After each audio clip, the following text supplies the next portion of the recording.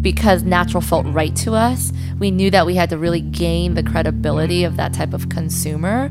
We just focused there. We just had our blinders on to what else was out there, and we didn't want to be everything to everyone. That's Vanessa Du, co-founder of Health-Ade Kombucha, one of the fastest growing and earliest small batch brands in the space. Vanessa started the company with her co-founders Dinah and Justin after trying to use kombucha's byproduct to cure hair loss. They soon realized that they stumbled upon a category and a product that had an immense amount of potential.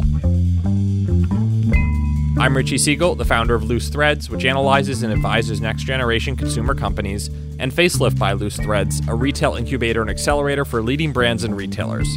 For our latest analysis and insights, check out our free weekly newsletter at loosethreads.com.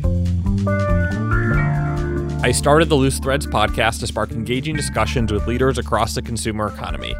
That's why I was excited to talk with Vanessa about the step-by-step way she grew the brand, climbing up the grocery ladder from a single farmer's market to over 25,000 doors nationwide. Here's how it all began. One day, Justin came home, and he had been working in the hair loss industry for a couple years at that point. And he came home utterly distraught because his hairdresser said he would be bald by 30. And so we thought, okay, why don't we create an all-natural hair loss product? And Dinah had been brewing kombucha for years at that point since she was a nutritionist at Tufts. And so we knew that anecdotally kombucha was supposed to be good for hair loss. So we started brewing not to drink, but actually to create this hair loss concoction with the SCOBY, that symbiotic culture of bacteria and yeast. And so when we were brewing to get this hair loss product, we were just giving away the kombucha itself because we didn't need that. That was a byproduct of what we were actually trying to start as our business. And so ultimately we decided we're not going to start a hair loss company, but what we did have was amazing kombucha. Our friends and family were coming back all the time for more. So we decided to start selling at the farmer's market about 7.5 years ago in Brentwood, California.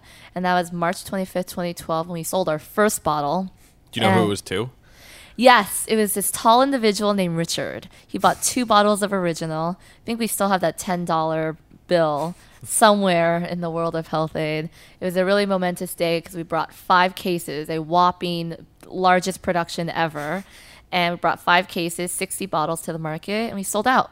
Talk for a bit just about kombucha generally. Is it hard to make? Is it misunderstood? It sounds like Diana had been doing it for a long time and had that knowledge, but does it take a lot to get there? So interestingly enough, kombucha is very simple to make at home, but it's very mysterious, I think, in what people perceive about it. It's been around for thousands of years in various cultures. And what it is, it's at the heart of it, it's fermented tea, rich in probiotics and healthy acids. And I think because when you start talking about good bacteria, how you brew it, what is this SCOBY, all these questions come up. People perceive it to be this mysterious beverage. But at the heart of it, it makes you feel good, makes your gut feel good because it's rich in probiotics. And if you wanted to make it at home, you can do that simply. Actually, we make it very similar to how you would make it at home. We just have commercialized it. And so it's 2.5-gallon glass jars that we brew downstairs. We have hundreds and thousands of these glass jars. Simple ingredients: water, sugar, tea, and that's SCOBY. And you just need time and a little bit of lovin'. Talk through the first few months of the farmer's market in terms of you had that first sale, had the first good day. What led you to come back on the second, the third, and the fourth? And I guess what were some of the learnings in that kind of very early incubation period? Yeah, so I think it helps to understand the mindset that we're in. We were so eager to make anything our business. And we were something that worked. Exactly. So we were just so excited that A, we got a sale, and B, we sold out. So the only thing we knew was to do it all over again.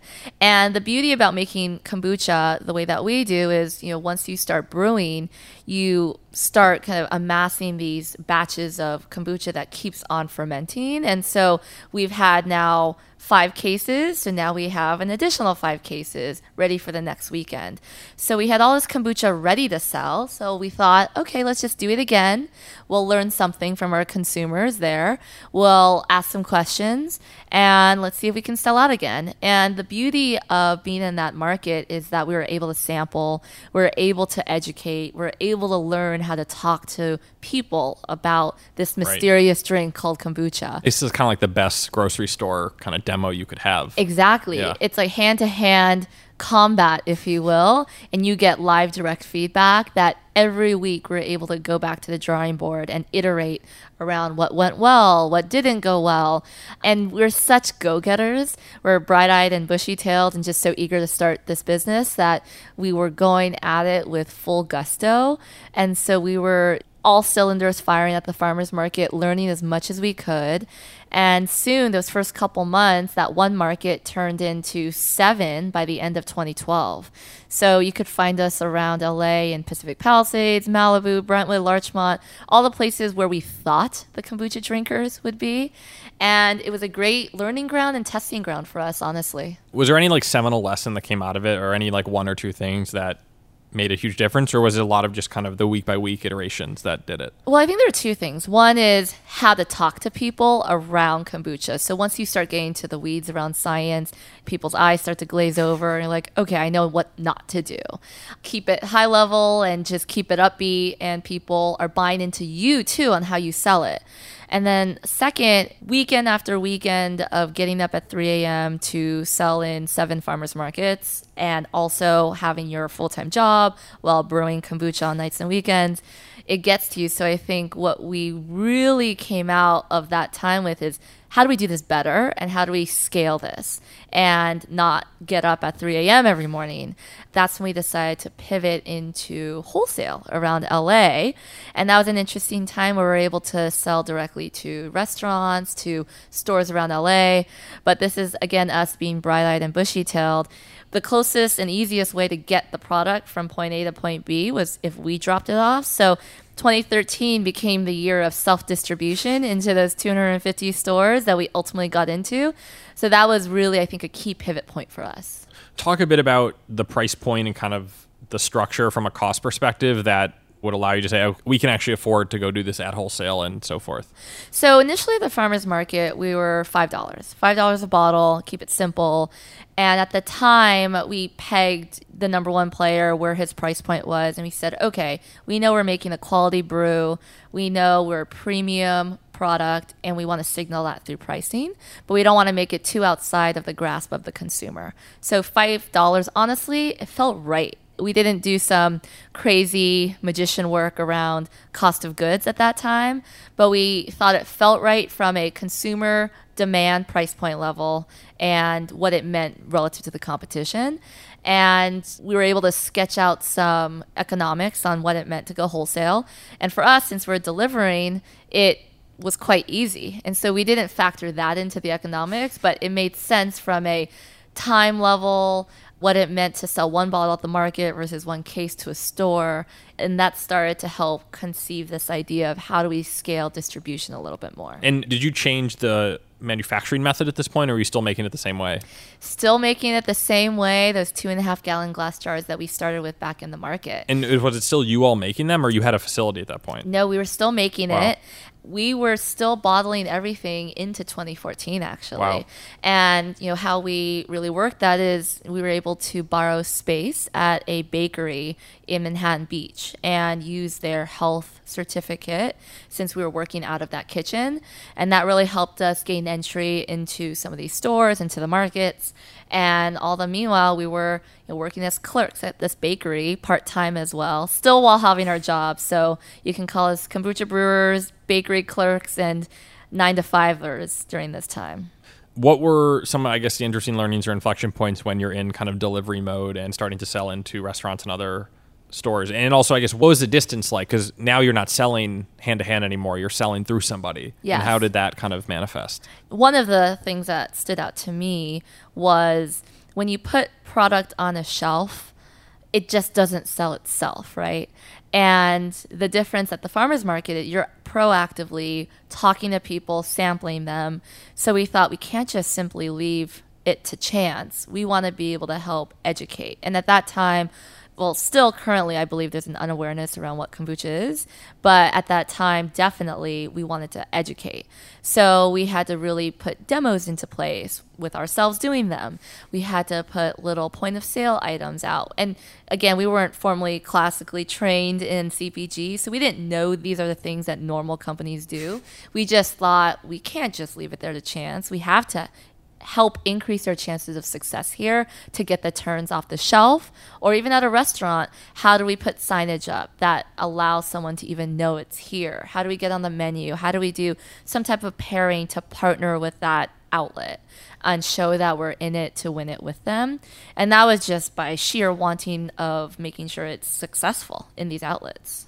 Was it hard to get the restaurateurs or the kind of local stores to buy into this? Were they looking for more kombucha? I guess, like, what was that process like of getting in? Nothing like old-fashioned kind of cold calling, right? So again, going back to us as being go-getters. So in March of 2013, I remember it was just us working and brewing kombucha. But in order to kind of gain this scale into wholesale in LA, we ended up hiring like our friends, our family, people on Craigslist when we posted an ad around being 1099 reps for us. And so they helped multiply our efforts to go into these restaurants, grocery stores, and we had to go alongside them to help talk about the product. And it was really just cold calling. I remember I thought I want to be in the cool gyms in downtown LA. So I created a Yelp list around what those were. There was a little route, and we walked in with samples. We walked in with what our flyer was around what made us different. And we had to talk about what we were doing in the farmers market, who we were, what we were about, and give it a try. And they wouldn't be disappointed. So we're essentially selling a little bit on the dream and a little bit on the product, and a lot on what we could offer for their consumers. So with that, I think we're able to convince a lot of these store owners to give us a chance. And we didn't want to prove them wrong, so we definitely put our money where our mouth was. So you go from one stand to 7 to, call it, 250 stores, bring us to kind of the next inflection point, and it's a good amount of distribution in a short amount of time. Where do you go from there? The next stage was being our own delivery drivers, so we each had a route 2 times a week, was not sustainable. We were spending more time on delivering product than we were actually growing the business.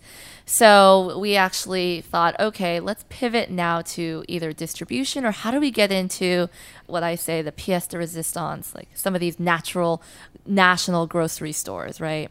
And just so happened that we had a meeting with Gelson's in January of 2014, and they took us on. What did it take to go into, I mean, it's kind of the first chain. Yes. 2 things. One, it was essentially the school of hard knocks when it came to, okay, now we need to learn distribution and what it means to load in a grocery store. Like I said, we had 5 cases in that first farmer's market. The first order for that distributor to deliver to Gelson's was 4 pallets and 60 cases a pallet. So we quickly went from 240 cases in that order, where previously we're doing 240 cases in a week, let's say. So we had to really understand how to ramp up production quickly.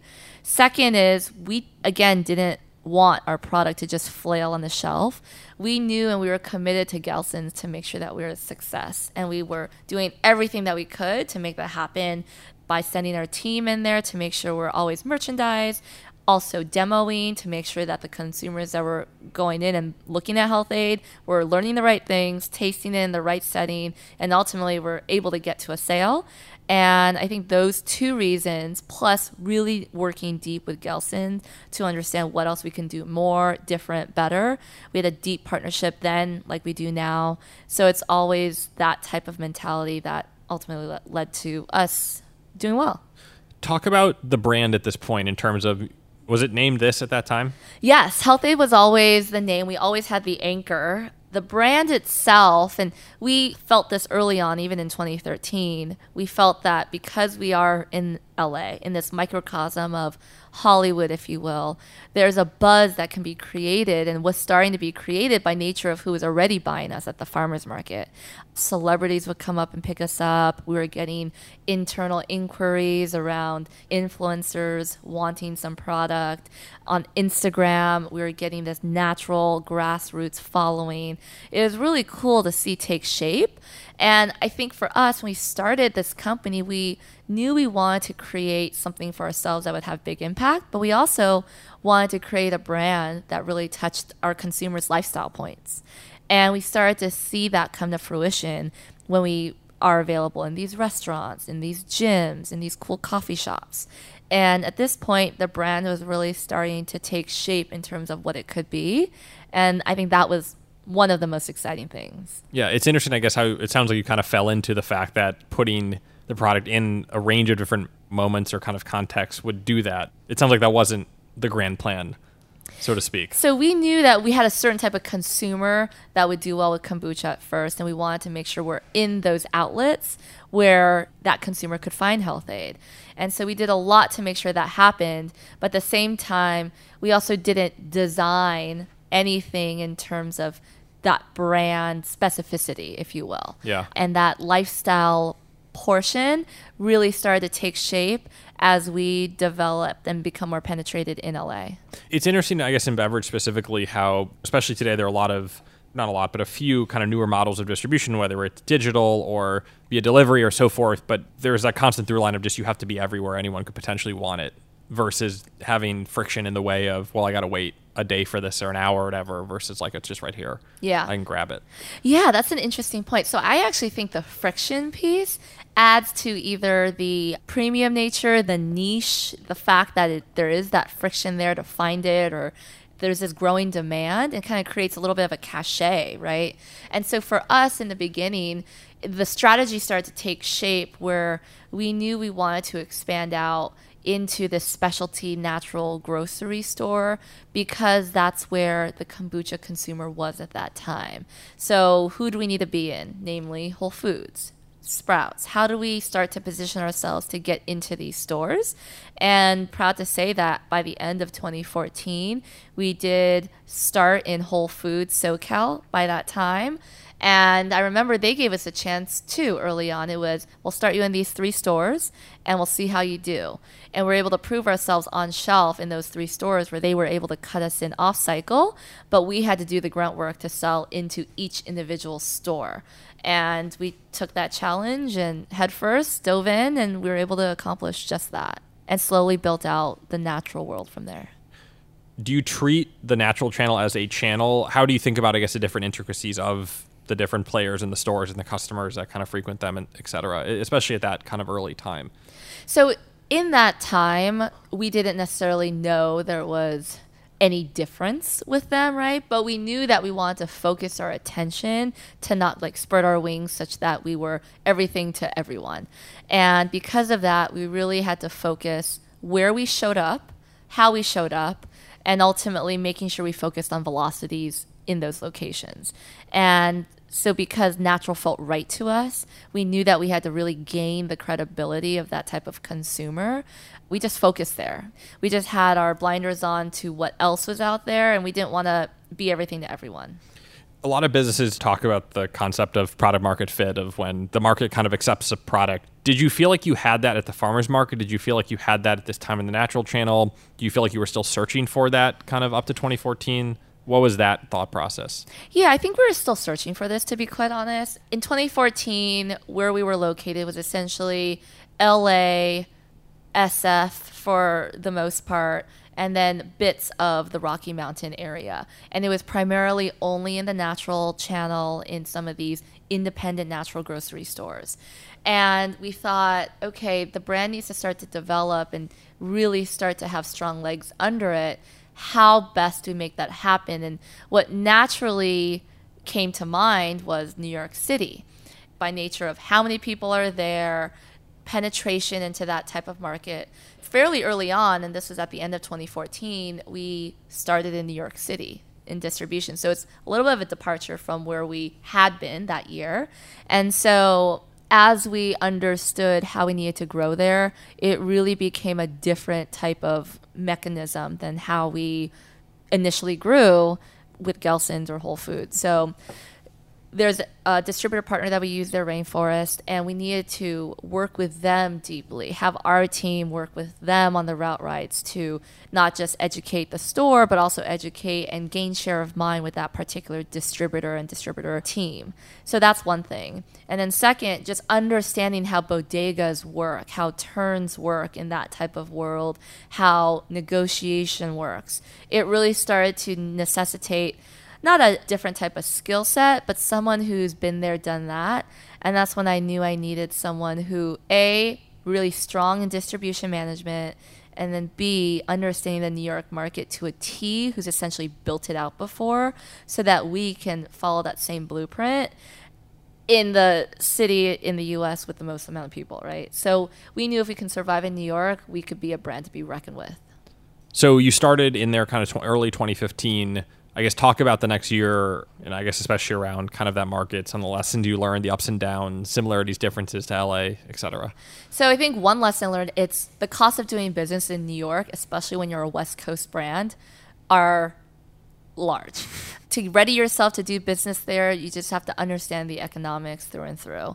Second, especially being a refrigerated product, and this is more of a huge scenario that stuck out for me, we wanted to make sure our first shipment over to New York was successful, and we're a refrigerated product. And I remember I specified that to the carrier. And you just want to make sure that your product gets there refrigerated, not frozen when you're meant to be refrigerated. So that was a huge learning when it did show up frozen in our retailer partner, that operational and logistical know-how is just so important to ultimately carry the whole sales cycle through. And that was funny and traumatic and hilarious all around. Now that I look back, but hindsight's always 2020. And then third, you need a team to be able to really be ear to the ground of the New York market. In LA, I think you can be still ear to the ground, but it's in a different way. You need this stereotypical New York person who knows the streets, knows the people, knows the boroughs in and out, and being able to navigate it. And that's what big lesson for me was. Throughout 2015, you're now in New York. You're dealing with, you went to Whole Foods by the end of the year, and then also the probably hundreds of independent bodegas and so forth, which again is interesting from like a high-low perspective. Is they're not the most beautiful places in the world, but they often carry higher-end beverages. Was it hard or different to juggle that variance in where these are, how fast product turns and so forth, just from a, I guess, breadth of distribution point? So I would say first is team focus and deep domain expertise. So I mentioned that I needed someone who knew distribution very well and knew the New York market, and I hired just that at the end of 2015. So it took like a whole year kind of to get to the point of like, we need this. Exactly. And also to find the right person. People are really important to Health-Ade in terms of brand manifestation, culture, and also the expertise they bring. And so it was really hard to find that particular person. Found him, still with us, and like my right hand today in a lot of different ways. But that was really important, to get the right team set up there. Second was inventory. Yeah, so you're right. In the city in the US with the most amount of people, turns are much different than LA. So it was understanding how forecasting, inventory, and all the turns really worked within distribution and making sure that we never were out of stock. That was a lot of detailed and fragile working, I would say, as well. The way we make kombucha, we can't just flip on the switch and have it ready in 1 hour. We have to forecast, and there's a lot of operational workings that make sure that we have the right amount ready at the right time to ship out, and it takes about a week to get to the East Coast. So you can't just flip on the switch to have it ready if they were out. So I think that was a big learning, is understanding inventory turns.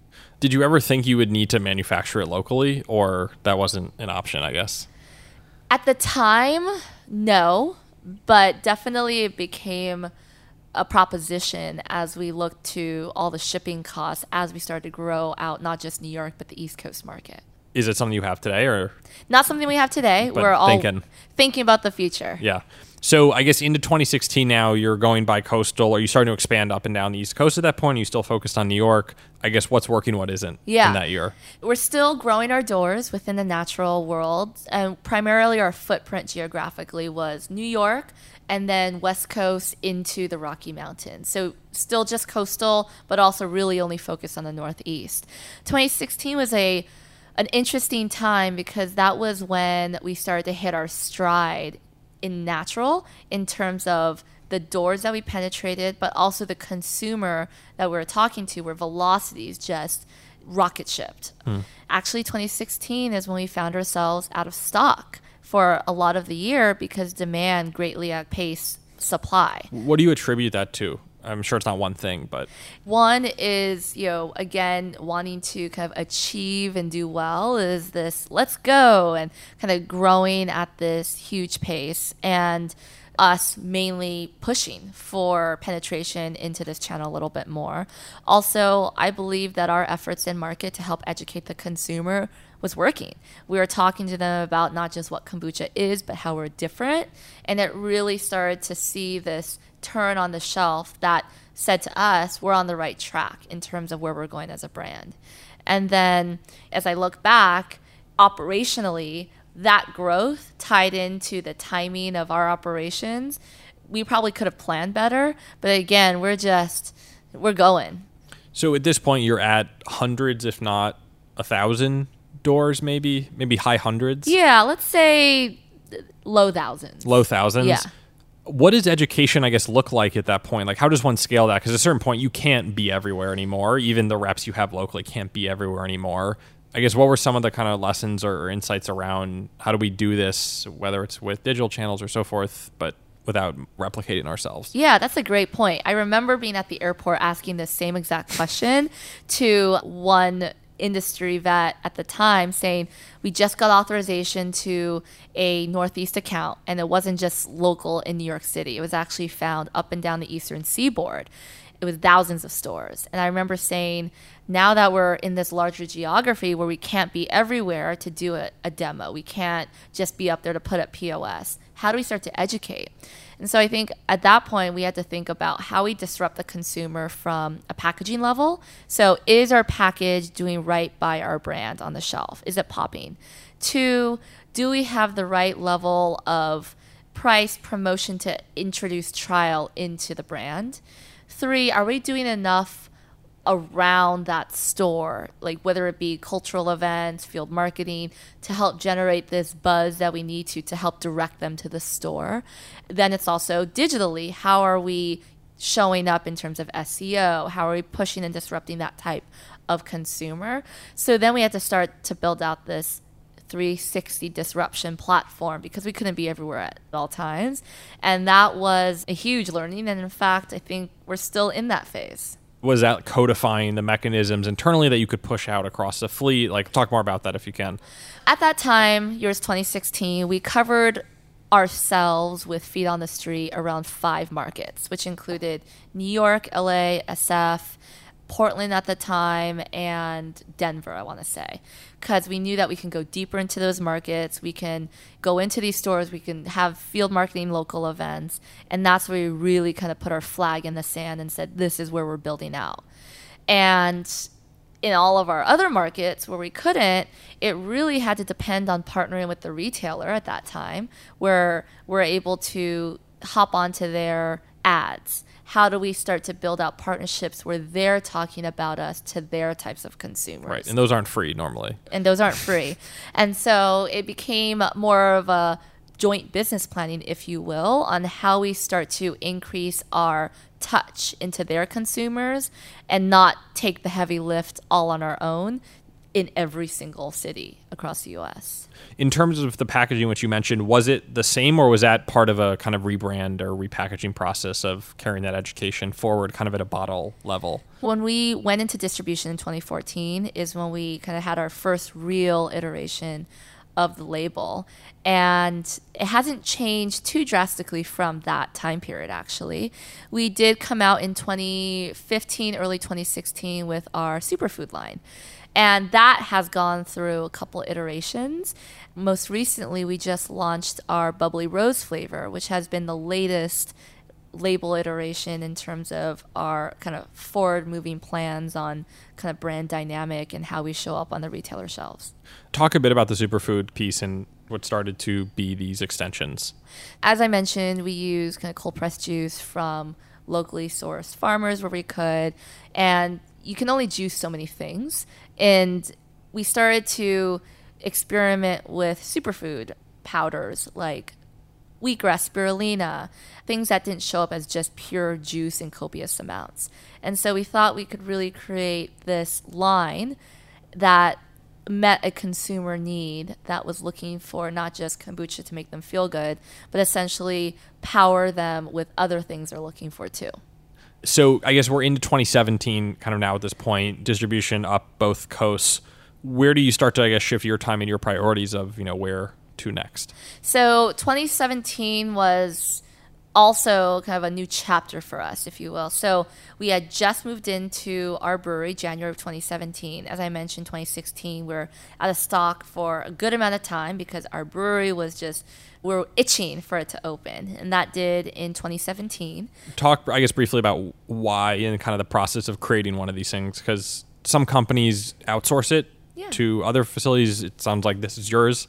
How did you know you needed this, you wanted to do it, and you could do it? So early in the beginning of Health-Ade, we were searching high and low for a commercial kitchen, where we could brew kombucha the way that we did it, the way that we knew we could scale it. And honestly, just not a lot was available back then in terms of space, in terms of what we could afford. And so ultimately, we had to take it upon ourselves to make it in-house. And we've come to learn that we have a tighter control on quality because of that. And we really wanted to make sure that we brewed quality every year therein. So it just made sense and really the right choice to keep it in-house at that point and also make the decision to go bigger into what we're in right now, which is about 50,000 square feet. And we needed to meet that demand because in 2016 is when we started to understand, okay, let's now move into another channel where the market's feeling like it's ready. We're getting this natural pull into the conventional retailers.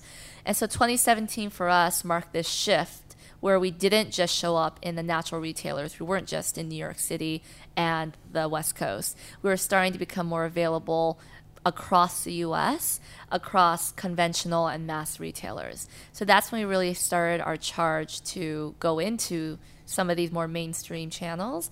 And that is where we saw a lot of scale as well, 2017, 2018. How do, I guess, you're ready for that? Or maybe you never do, and then what gave you the confidence to say, okay, we can break out of this thing that seems to be working very well and kind of go bigger? So I think one thing is an indication and just inbound interest from a lot of these retailers, whether it be in the Midwest or in the Southeast. People were asking for us. And I remember kind of holding kind of the line for a good year and a half because A, I knew production capacity necessarily wasn't ready. And then B, maybe that consumer wasn't ready and we didn't really prove ourselves just yet in natural at that point. As we started to, again, prove our story with our consumers, our velocity was dramatically increasing within this natural channel. It felt like the right time because we've already penetrated natural and Whole Foods. We're starting to gain so much traction in terms of velocity there, where we have a lot of inbound interest coming. So why don't we start to see what it would look like? Plus, we started to open up this brewery, so we had a lot of additional capacity to start to meet those needs. So it was really kind of threading that needle just right. Talk about the kind of sales, learning, and kind of educational differences of going from the natural to the conventional. Were you surprised how much was similar or how much was different, or kind of how did you tailor the approach to be successful there, but also not lose the natural channel at the same time? Yeah, I think one of the things is how to reach that type of consumer.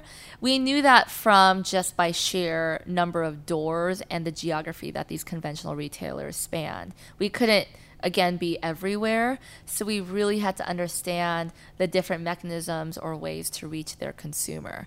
And that came through their digital ads, through their advertising programs, through unique promotions that maybe this more price-sensitive consumer was wanting to see. So it was all those types of iterations that we went through in the beginning. And then also I think Another learning was what flavors those types of consumers were really akin to. In Whole Foods and the natural world, we saw ginger lemon just do really well. But as we started to get more time under our belt in the Midwest and some of these conventional retailers, some of the more fruit-forward flavors were taking the lead. And that was a different learning as well. So we started to learn the consumer a little bit more. And that was really cool to see as a foundation. Where is, I guess, like digital at this point in terms of, do you have a website? Can someone buy something on it? Is it more educational based, social media as well?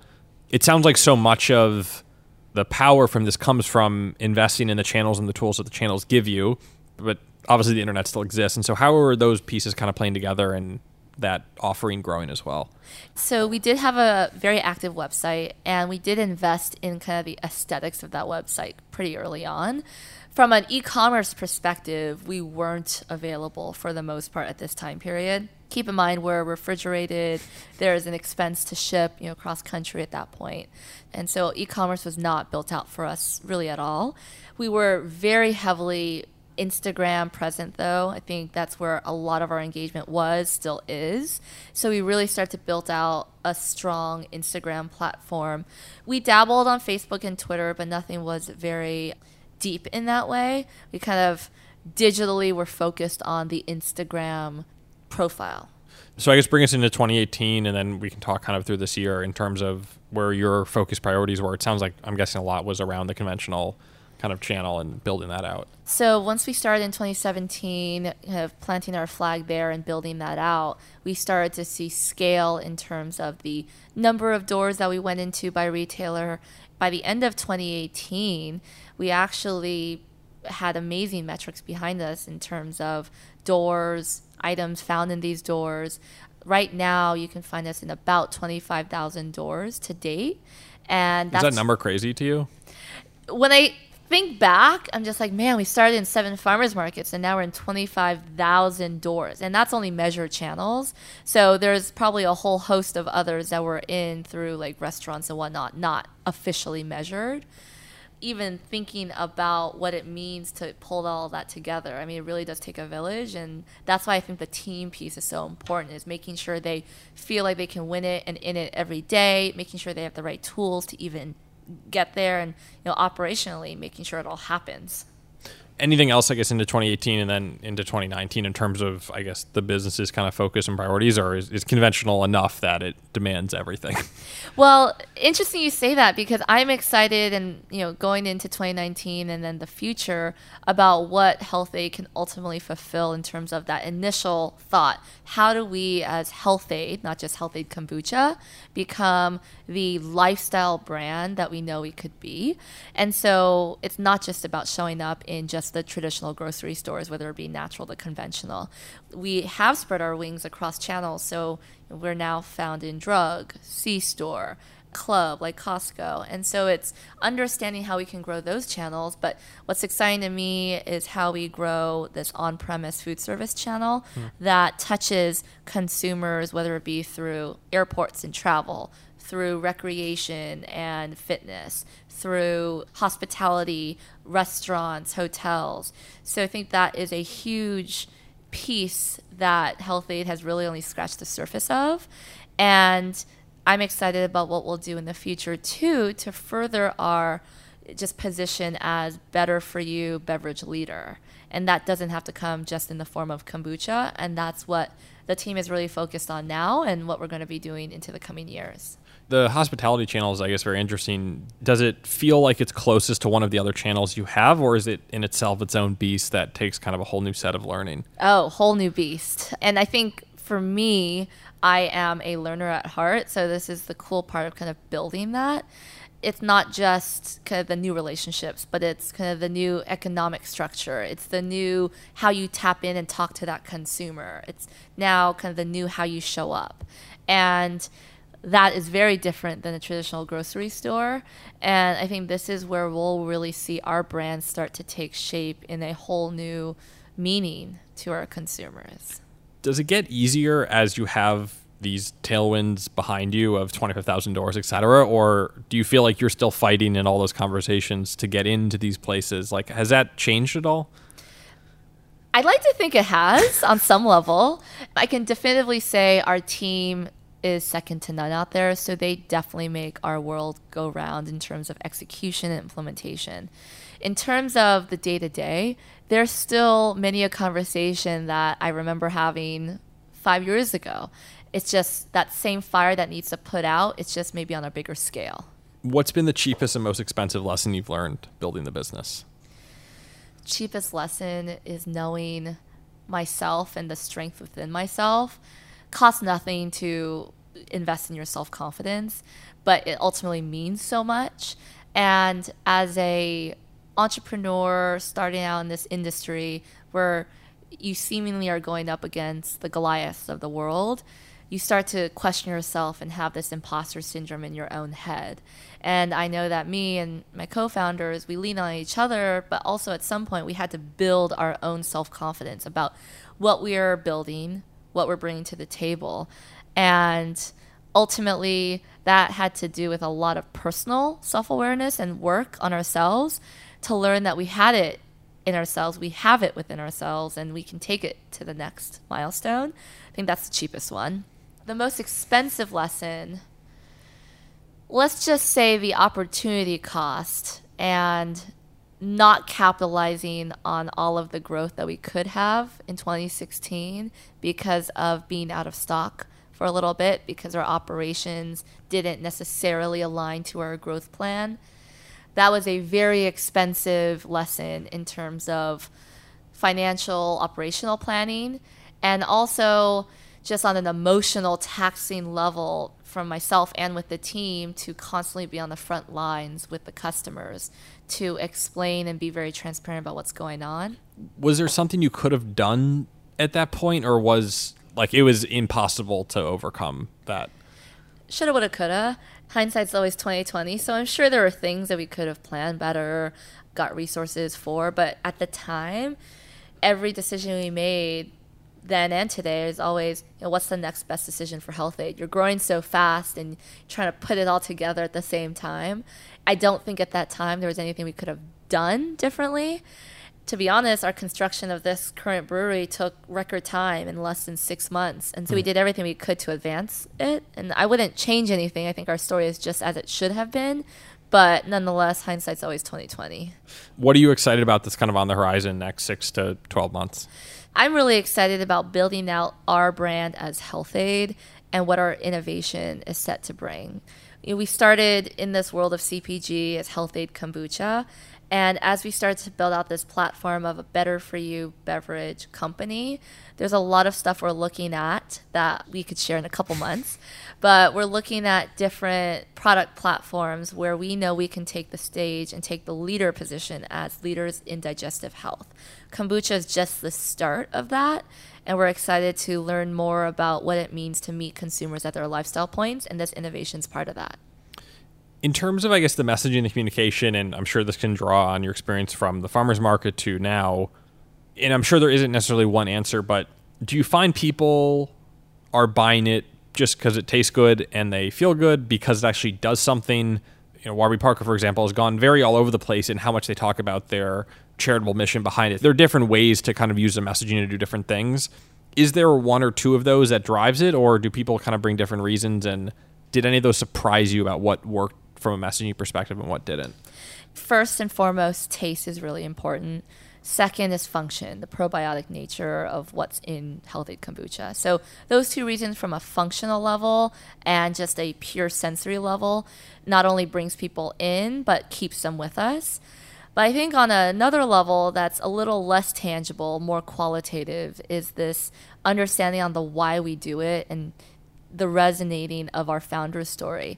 And I think that was maybe a little bit the most surprising, is that when people start to understand the brand and understand the brand's story, people really started to not be impressed about how we grew and what we're doing, but more about the why behind how we got into it. And I think that type of entrepreneurial curiosity does speak to a lot of people. I think the fact that we're a self-made brand, founder operators still running the business, speaks to a lot of people. And I think ultimately we had to follow our gut to our business, resonates with people. So I think that was the coolest thing to see in terms of what consumers were resonating with, and so much more to even go with that. But that's been, I think, the third piece of this puzzle is the why.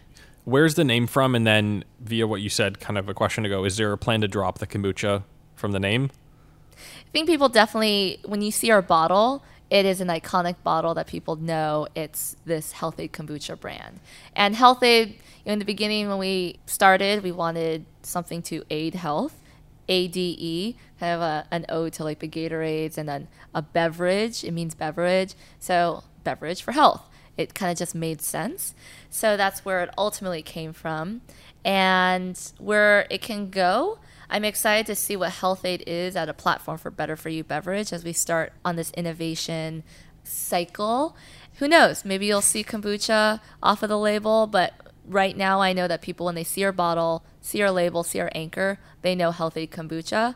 And we're just trying to meet our customer where their lifestyle is. Is the anchor from the health icon as well? Actually, the anchor came from a little bit of a different means. So when we started a company, we wanted to have a logo that was clean. We were taking notes from like the Nike and Apples of the world, what was going to be that what people remembered.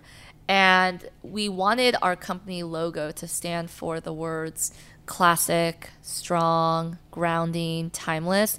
And we didn't have just the anchor as a brainstorming session. It was the anchor. We had a lion's head, a lion's mane.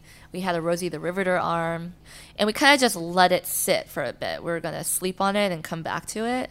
And then when you start a kombucha company, you do a little bit of research on kombucha, the history of it and whatnot. So we read this book called, it was The History of Kombucha. And the first couple sentences said thousands of years ago, Japanese sailors would ferment kombucha to give them sustenance on their long journeys. So after reading that, kind of meditating on what the anchor could mean, and does that fit into the words that we wanted our logo to fit? Grounding, strong, timeless seemed perfect. Homage to the sea fit nicely with those words and characteristics.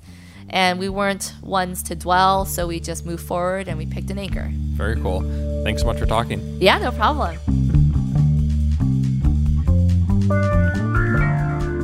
Thanks for listening to the Loose Threads podcast. You can read full transcripts of the podcast and join the newsletter at loosethreads.com. Feel free to leave a review on iTunes. We always appreciate it.